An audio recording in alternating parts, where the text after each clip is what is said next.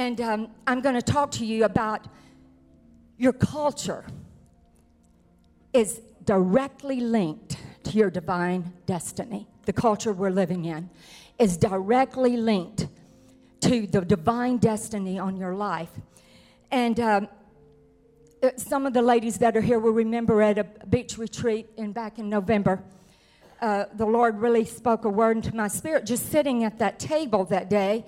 And I shared a little bit of it, that your divine destiny is linked to your air. I had never heard that word before, and it came in my spirit, and I wrote it on my phone and got up and shared that. But your divine destiny is linked to the time you're living in, and I'll talk about that in a minute, the era, the place, and the culture. Those are the four things. There may be other things, but those are the four things that God spoke to me so clearly.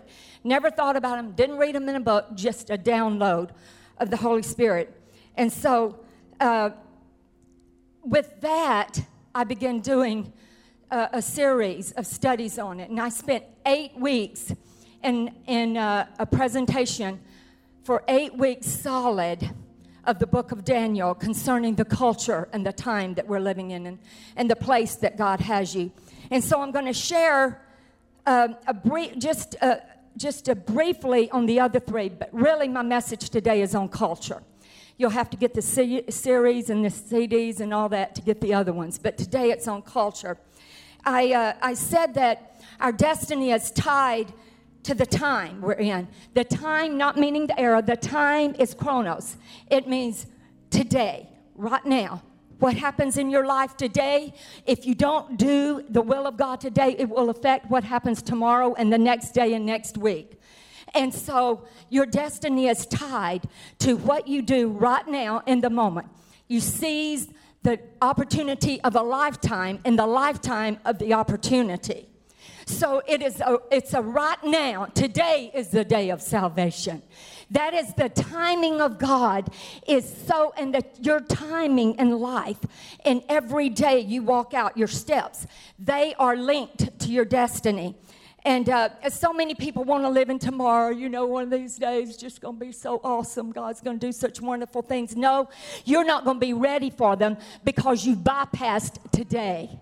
And there is no shortcut. There is, okay, God will lead you and guide you, and you got to go with His plan, not your plan. Are you with me? Okay, so that's kind of about today. Now, we're also tied to the era, and that's marked by distinctive characteristics, events spanning multiple generations, and I'll talk to you about it in a minute, as well as a place that we're in, the job you're on, the city you're in, the neighborhood you're in. It's tied to your destiny. I mean, don't take it lightly, the people that are next door to you. I had just an illustration came to my mind, a dear friend in Sugar Land that I have helped mentor and bring up in the last few years, moved into a brand new neighborhood, and her neighbor has unbelievably caused her heartache at 8 o'clock at night with 2 little boys, 5-year-old and a 6-year-old in the pool splashing. She sends the police and has done it regularly, until, you know, this lady is about to lose her mind. She's getting all kind of letters certified, taking her to the homeowner still. And the police had already told her, don't let your neighbors ruin your life. You're not doing anything wrong. But still, it's just annoying. You know what I mean? Those things that annoy you and those things that frustrate you. It may be God stirring you, that may be linked to something in your destiny. Just saying. Okay, because here's the deal. I said to her, please, you know what? I'm just telling you, this is what I feel like you need to do. Get an ice cream cake, because that's what you love. Take it over there to them. Put the best note you can find, a beautiful card, and say, I am so sorry. I want to be the best neighbor that you have ever had in your life. She said, I'm sorry, I cannot do that. Well, we went on after about several more weeks. She did that. Bottom line is, now that neighbor has turned totally around. She is from an Indian origin and now has accepted the Lord Jesus into her life. Thank you, Father. So my point is this. In a quick way, I just want you to know that the place that you are. The neighborhood, the school, the assignment, the job, no matter where you are, it is linked to your destiny. Don't live so far in, and I know we're in a social network society, and oh Lord, I really do want to go there. It took me 5 or 6 years to even say I would do it. And here's one of the reasons why. Because it sometimes, I know it's got great things. Please don't think I don't know that. I'm very well aware of that. However, I see the negative impact and the onslaught of us becoming a no-speaking society. It's you don't talk to anybody, and God forbid that I would call anybody on the phone, because they ain't fixing to answer. They want you to send them a text. There's something about hearing the voice, and I wish I had time to preach on that. There's something about God waiting to hear the release of the bride and what will take place when the bride begins to speak. And you have to acknowledge that every time something comes out of your mouth, it is linked to something in your destiny. And don't speak anything lightly. Know that every word that you speak these days has a weight to it, because you are speaking as an oracle of God. I don't know, I'm preaching something in here today. I feel the presence of God stirring the people of God. So I'm way ahead of myself, but let's talk about culture. The beliefs, the way of thinking, the sum of attitudes, customs, traditions, and beliefs that distinguishes a group of people. Culture is transmitted through language, material objects, music, religion, cuisine, social habits, art, values, and motives transferred and transmitted from one generation to another, perpetuated in a society through its institutions. It is also shared behaviors and interactions. Absolutely, we are living in a culture of technology, yes. A culture of radical religion, a culture of Christian, because Christianity is not just a religion. It is truly an experience with the one true living God, Jehovah, whose name is Jesus Christ. And so we are living here in our nation, in our culture that God has equipped us for and attached us to our destiny with. We are living here because it in a post-Christian and an anti-Christian society. Now, Daniel is the biblical character that God really put in my spirit. And as I told you, I did a series of 8 weeks just on Daniel and the culture that is so parallel. You can't even believe when I share in a minute. Babylon, where he was exiled to, is the modern Baghdad, and just did a lot of history to find out that, oh my goodness, the Word of God is so relevant. Over 4,000, actually more than that, years later, God, the same principles, the same things are happening in our world right now. And I want to share some of those with you. So I will mention all 4 things, but I want to end up, of course, on culture and talk to you about Daniel. The era thing is very important. Your destiny is tied to the era that you were in. Because there are some people that would love to have been born in the age of Aquarius. They want to be born in the 60s. There's someone, or 70s, or, some of us, were born about that time, and others were born later in the 80s. 80s has some good music, and then there's others that wanted to be born in Jesus' time.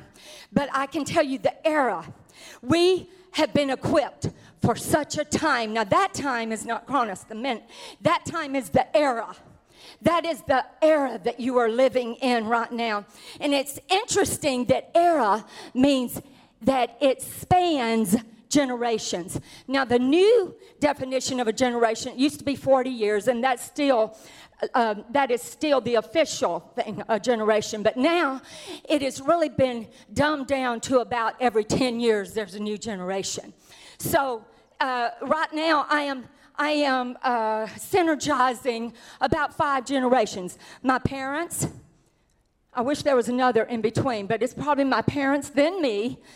Then there's my son, that generation. Then there is my grandsons, and then there's babies. Actually, there is kind of another one in between there if I had time to go through. But all of you at some point in your life will be spanning. Most of the time, unless you're at the very winter of your life, you are spanning multiple generations at once.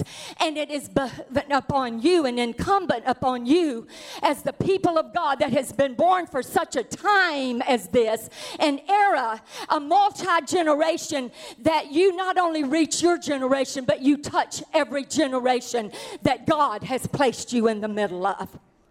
Are you with me? Okay, so that's era. Now the place, I've already talked to you. I did a whole message here about a place called there. I want to talk to you about Daniel for the next few minutes. Daniel is led into exile in 605 BC, and he lived there until 536 BC.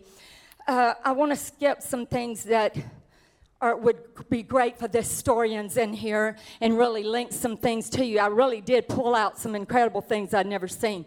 But I want to get to the main points today. So we'll talk with Daniel. We will read from Daniel 1 through 7 quickly. In the 3rd year of the reign of Jehoiakim, king of Judah, Nebuchadnezzar, king of Babylon, came to Jerusalem and besieged it. And the Lord delivered Jehoiakim, king of Judah, into his hand, along with some of the articles from the temple of God. Remember, Nebuchadnezzar is taking them into exile, and he's taking some of the holy things, and I won't get to that today, but that is a huge study on the holy things of God. And he brings them into this new land that they are exiled to, called Babylon. These he carried off to the temple of his God in Babylonia and put it in the treasure house of his God, G-O-D, small God. Then the king ordered Ashpenaz, chief of his court officials, to bring in some of the Israelites from the royal family and the nobility. Watch what? This culture that I want to parallel where we are right now, watch what they were looking for. Number one, young men. Young, say young. Without physical defect and handsome. That is beauty. That's youth. Beauty, image. Are we an image-driven society or what? We're driven into comparing. That's what has broke down much of the family unit. It's broken down so much of our younger generation. They compare themselves one with the other, and then they compare themselves with Hollywood. And there's been an image breaking because the image that we are comparing ourselves to is not the right image. It is a graven image. It is not the image of our Lord and Savior that we are supposed to conform to. So there is a young and a physical defect, handsome, which is beauty, and then it says with aptitude for learning. Oh my God, well informed, quick to understand, qualified. Oh my goodness, intellect is huge because you is smart, you is kind, and you is important. And I want everybody to know it's not just about your intellect. You got to be kind, and you are important. So moving along. I don't know where that came from. Okay, so Babylon, I'm not going to read the rest, but let's do it. The king assigned them a daily amount of food and wine from the king's table. They were to be trained for 3 years, and after that, they were to enter the king's service. Among these were some from Judah. Here's Daniel, and his new name, Hananiah, Mishael, and now his new name is Azariah. The chief official gave them new names. To Daniel, the name Belteshazzar. And I was getting ahead of myself. To Hananiah, Shadrach, to Meshach, and to Azariah, which is Abednego. Now, if I messed you up, go back and read it on your own. But it's all in there. Babylon quickly means this exactly. It means confusion, and it symbolizes self-will, self-absorption, and an overindulgent society. Duh. Does that in any way characterize the culture that our destiny is tied to? You would think, oh, we don't have to have anything to do with that culture. God, that's not God's way. No. Watch this. And so here he is. We have a Christian's life. They are in exile. They're considered exiles and strangers in this foreign nation, which we are too. The word says, this world is not our home. We are pilgrims and strangers. It's very interesting when you see the methods the culture began to make, the efforts they made to begin to dumb them down, begin to brainwash, begin to interlock and cause the reasoning power of that secular culture to become the reasoning of these incredibly gifted, anointed, and men of God, those that he had sent into this place. So they taught them to speak the language. They were schooled by them, everything. Then they had to read the literature of the Babylonians, which, hey, go for it. Because I'm just saying, if you're in a secular environment, you are there for a reason. Learn everything you can. One thing I know is the one way that you beat your enemy or your opponent, and we're not fighting against flesh and blood, but you have to know the weaponry and the strategies of the enemy. And God will put you in a place and you will learn their strategies. They think they're infiltrating you, but the Holy Spirit of God inside of you will turn that thing around. So, watch this. Everything was done to separate these guys from their Jewish roots. Brainwashing and indoctrination. Babylon does not want them remembering where their roots were. And neither does this culture want us to remember the roots of who we truly are. We are blood-washed, blood-bought saints of the Most High God. And this culture is anti our root system. Everything done to separate them. And just, it's a side note here, but the first trial of Daniel was not true persecution. It was worldliness, cultural compromise. But later in his life, it becomes direct persecution, and we'll find out about that. And since that things are changing and persecution of Christians among us, you need to know that we have not only moved from infiltration, brainwashing, dumbing down, cultural reasoning and secular reasoning, until we have entered into a time-changing era. And that is now, it is genuine persecution, even in our nation, for the faith of our one true living God. Whoever thought we would get here? Whoever thought we would? So this is where they find themselves. The fact that it was prepared, their meals were prepared by Gentiles. They had to come to some reckoning at some point. Where do you draw the line? Watch this. So further, without a doubt, they were given all this royal food, but it had been sacrificed previously to other gods. And the Jewish law were forbidden to eat flesh sacrificed to other gods. And even though they weren't living in a land where that law was governed or carried out, they knew that the law of God in their heart was much greater than the law that they were under. So they excused themselves, and Daniel asked if he could please. He did it in a very kind way. He didn't go up and demand, and he didn't throw a sign in their face, and he didn't go fist fighting with hatred and bitterness. I'm talking here, but you just read between the lines. He didn't have any of that. He just said in a very respectful way, can we please just eat the things that we are used to eating? And then you will find out, and you can check up on us later and see if we aren't still as fair-complected, that we still don't have the same intellect, that we don't look just the same. So he began to challenge them, and they took him up on it. And they knew that they were called to this culture. You got to know that. If you don't, you're going to spend your time on the defense posture. We have to spend our time in an offensive with the Word of God in our mouths. We cannot live defensively the rest of the years that we have here. The body of Christ has got to be an offensive army that is moving through the lines of the enemy and gaining dominion and gaining territory in the Spirit. So they allowed themselves to be educated. They served in their culture. They loved their culture.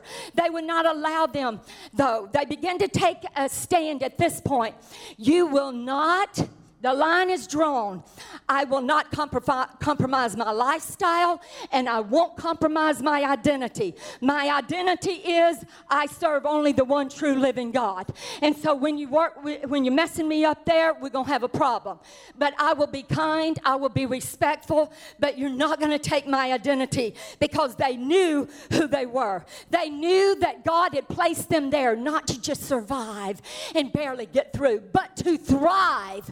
But to be the light in a dark world, and to be everything he called them to.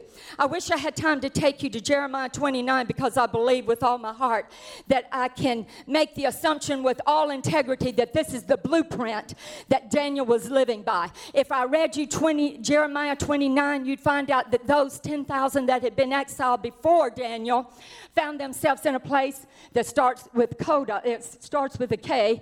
And outside, they didn't infiltrate they were outside the gates of Babylon, because they weren't going to be in there. They were going to separate themselves. There's a difference in separating yourself in your own subculture where there is nothing coming at you, than being a separated, called, anointed, appointed woman, man, child, youth of God that is in the world but not of the world.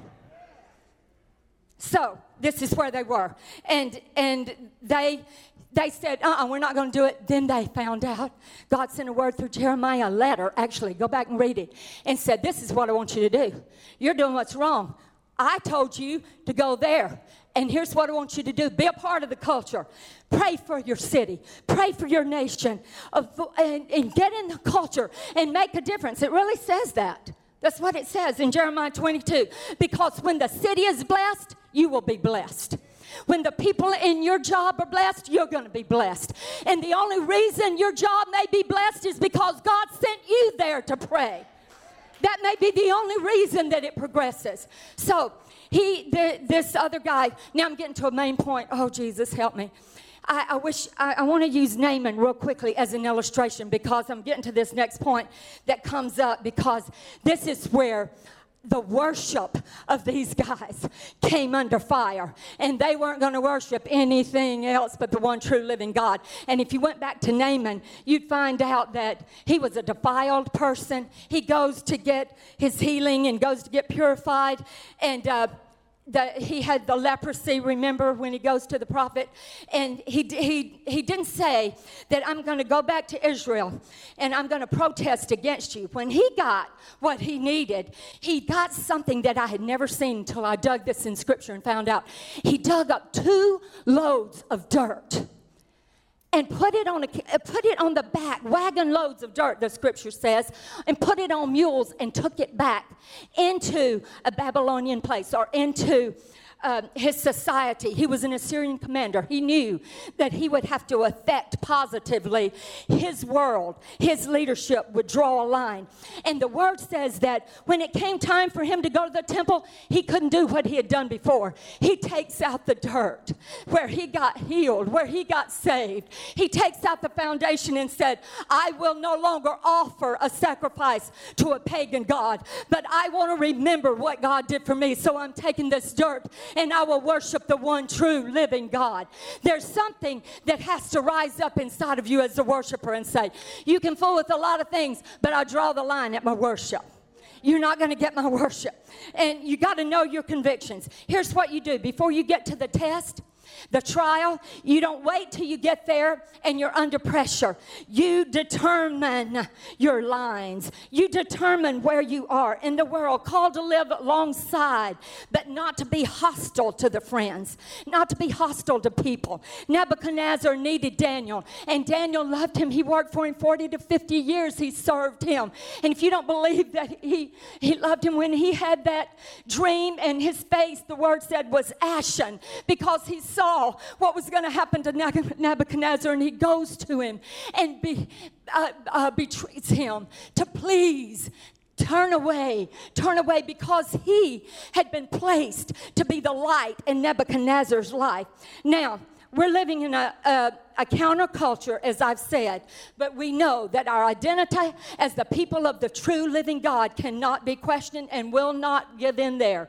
We will not give in on our worship, and we will not give in on our lifestyle. We will not. We will be a part of this world. We will honor. We will love. We will cherish the things that are offered us, but we will draw a line. Our identity, our worship, our lifestyle have to be lines. In chapter 2, King Nebuchadnezzar has a dream that troubles me. He said, and I wanted to know what it means. So Daniel 2 says, the king replied to the astrologers, this is what I firmly decided. If you don't tell me what my dream was and interpret it, I will have you cut into little bitty pieces and your houses turned into piles of rubble. But if you tell me the dream and explain it, you will receive from me gifts and rewards and great honor. Now he's about to kill people. He has moved from just infiltrating their culture and their minds and bodies. Now he is absolutely in direct persecution. So King Nebuchadnezzar has asked the impossible, which the king's musicians and astrologers openly acknowledge that it's impossible, because this is what I saw in the Word. I hadn't seen this before, but it says, only the gods, little G-O-D with an S. Only the gods can provide an answer for this, and they do not live among men. I have a rebuttal. The one true living God does live among men. He does live in our heart, and we do have the answers. Does Daniel panic? No. Does he freak out? No, not at all. This is a boy that may be 19 or 20 at the stage of chapter 2. But he knows his God. And this major, famous major, Ian Thomas, that some of you probably read about, said something that was key. It is the presence of the Lord Jesus. There's something about his presence. Something about his presence. Yeah. The Lord Jesus that allows a man to be gloriously detached from the pressure of the circumstance. Daniel seems to be gloriously detached. You know, Einstein, even Einstein's wife had something good to say. I look for good things women say. Sometimes we don't say the right things. So his wife said something. She said, look, someone asked his wife if she understood the theory of relativity. And she replied, no, I do not. But Albert does, and he can be trusted. Well, here's what I want to tell you. I'm not sure what all is going on in the earth right now. I'm not sure every event and situation that's coming about, but I'm like Daniel. I don't know where the persecution and what's going to be tomorrow. But one thing I do know is I know God, and I know that I can trust him. I can trust him. That's where the rubber meets the road in Christianity. When things aren't going our way, can we still trust him? During the night, the mystery was revealed to Daniel. It's nothing like a good old trial to get us to the prayer firing line. You know, there's just something about that. He swings straight into action, and he begins to call for prayer. He's saying, brothers, come on. He doesn't go by Starbucks and get some coffee and let's mull it over. He doesn't get on Facebook and have about 1,432 friends comment on their opinion about it. He goes straight to the throne room of God and says, there's only one opinion that matters right now, and that is your opinion, oh God. So Daniel heads to the throne room, and the word of God says Daniel praised the God of heaven and said, praise be the name of God forever. Wisdom and power are yours. He changes times and seasons. This is the context of that little quote that we talk about all the time. He sets up kings and deposes them. He gives wisdom to the wise and knowledge to the discerning. He reveals deep and hidden things. Oh, I wish I could get there. And listen what the next thing says. He knows what lies in darkness, and light dwells with him. I thank and praise you, O God of my fathers. You have given me wisdom and power. You have made known to me what we ask of you. You have made known to us the dream of the king. And Daniel says he reveals deep and hidden things. Obviously, Daniel was thinking about the king's dream that had been revealed to him. But God reveals more than this. He can reveal the reasons and concerning the dark things. And there's scripture to prove that. In our age, the pressure is on. But God knows what lies ahead. And it never is never has been a time that we needed to understand the voice of God and the Spirit of the Lord God and understand how to pray in that spiritual language and get in that vein of the Spirit so God can reveal things to us. So this passage, an event constitutes a change, because look what's happening now. We're in the 3rd chapter, and I'm fixing to wind up in a minute. Then the herald loudly proclaimed, "This is what you were commanded to do, O people, nations, and men of every language. As soon as you hear the sound of the horn, the flute, and all those instruments, King Nebuchadnezzar has set up, whatever does not fall down and worship will immediately be thrown into a blazing fire." You know, we've heard this fiery furnace story. It just goes right over our head. Go back and look it up. The Word of God right now is coming alive in a way that maybe it never has to you before. God will reveal hidden truths there. Therefore, as soon as they heard the sound of the horn and all those instruments, all the peoples, the nations, and the men of every language, very important that all the peoples, all the nations, and all the men of every language worship the image of God that the king Nebuchadnezzar had set up. But just a few. This passage and event constitutes that change. They had faced indoctrination, but now they were into true persecution. Now, at this point, the true faith in the face of fire came upon them. Shadrach, Meshach, and Abednego in Daniel 3 replied to the king, "O Nebuchadnezzar, we don't need to defend ourselves before you in this matter. If we are thrown into the blazing furnace," because there's still a question of whether they will be or not, "the God we serve is able to save us from it, and he will rescue us from your hand, O king.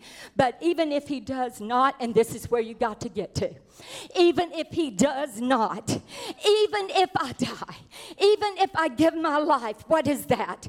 "Because we want you to know, O king, that we will not serve your gods or worship the image of gold you have set before us, the boldness and the strength." Then Nebuchadnezzar was furious, and as you know, he begins to throw them in the fire. It's about now that we're reminded that God's ways are not our ways. They are not. You can probably imagine the prayer groups, and I'm going to end with this because I want you to see this real quickly because this is so current to me. See, I see the Bible in video when I'm going through it, and it jumps and leaps into my right now present world. And I saw life teams in our small groups. I saw 3 of them going on. There was, and I wrote it down, Sister Susie's was over here because they had some small groups going on, and they're going to take care of this. And their prayer is this: "Oh, Lord, we beseech thee, change Nebuchadnezzar's mind."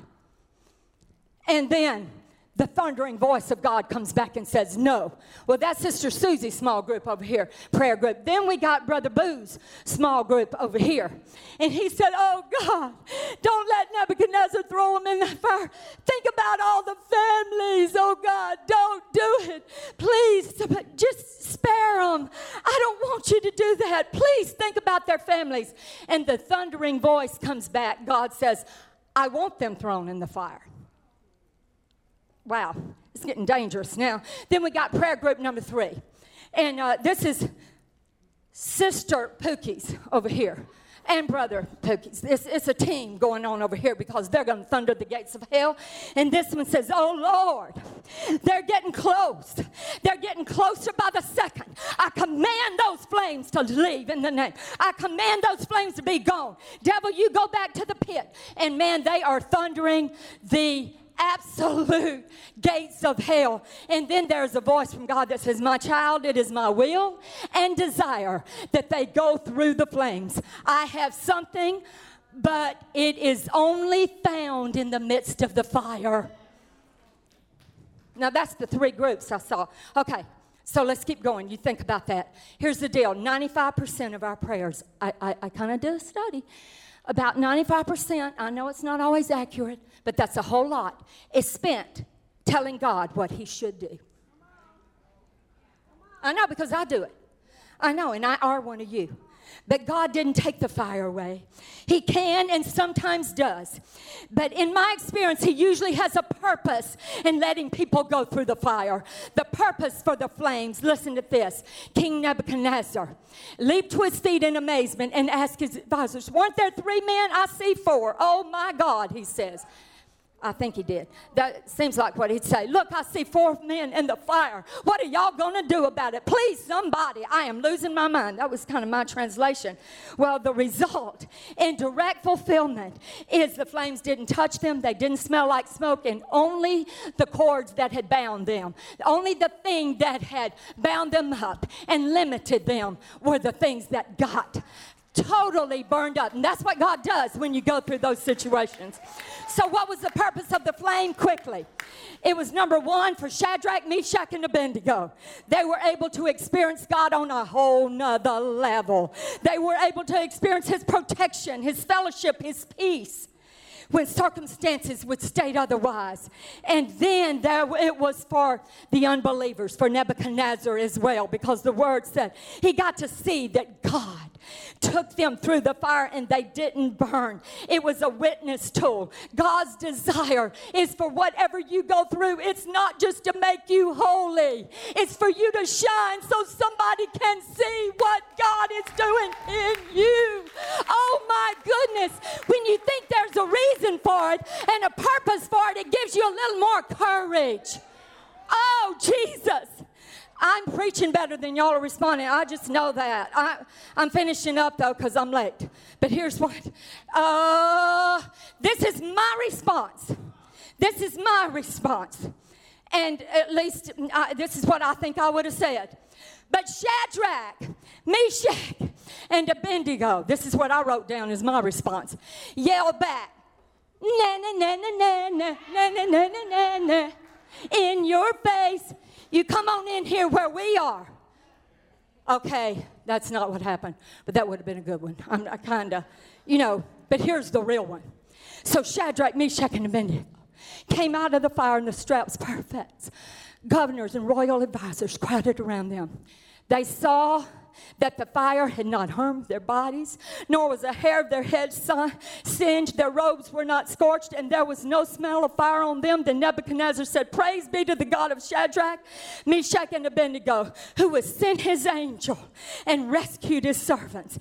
They trusted in him and defied the king's commands and were willing to give up their lives rather than serve or worship any god except their own. Therefore, I decree that the people of any nation or language who say anything against the God of Shadrach, Meshach, and Abednego be cut into pieces and their houses be turned into piles of rubber. For no other God, little g, can save in this way. Then the king promoted Shadrach, Meshach, Abednego in the province of Babylon, in the province and the culture of where you and I are living today. Nebuchadnezzar was blown away. These kids go from a 0 to heroes. I mean, straight from the depths of fire into a brand new job. Shadrach and Meshach and Abednego, Daniel along with them, made their resolutions, and this is what they said. Either God will bring us out, or he'll bring us through. Here's what you got to know. And then if he doesn't bring us through intact, then he'll bring us through and we will be in his presence. So really there's 3 choices here. No matter what, God is still in control of our lives. Not theirs, but ours. And so here's the thing. God brings us out, and fear will not be our choice. If he does not, we will trust him anyway. Because this is what I know. When you stand up for Jesus, you are going to stand out, but you'll never stand alone, because he will never leave you nor forsake you. And this is what else I know. What he doesn't deliver you from, he will take you through, because that is his power. Stand with me. Father, I thank you that you have tied our destiny to this culture, and we live in such perilous times now, and you alone will take us through this fire. You never promised that the cross would not be heavy and the hills would not be hard to climb. You never offered victory without fighting, but you said, help will always come in time. So just remember when you're standing in the valley of decision and the adversary says, come on, give in. Give in. Everybody else says you need to give in too, because you're just out of it. You're not with it. Just hold on. I said just hold on. Hold on, yeah. Our Lord will show up and He will take you through the fire again. Thank you, Jesus. Prayer partners are coming. There's some of you that need impartation for such a time as this. And I challenge you today, don't let it be just one more Sunday, because tomorrow is a different assignment. If Satan hasn't gotten you on the last one, he's after you tomorrow. But you can know where your strength lies. Don't leave today until you have come and repurposed your life to the things of God, the one true living God, and declared my identity is intact, my lifestyle will be intact, and my worship will be expressive. My worship will stand out. My worship will be extravagant. My worship will usher in the presence of God and only God Himself. I love you. God bless you.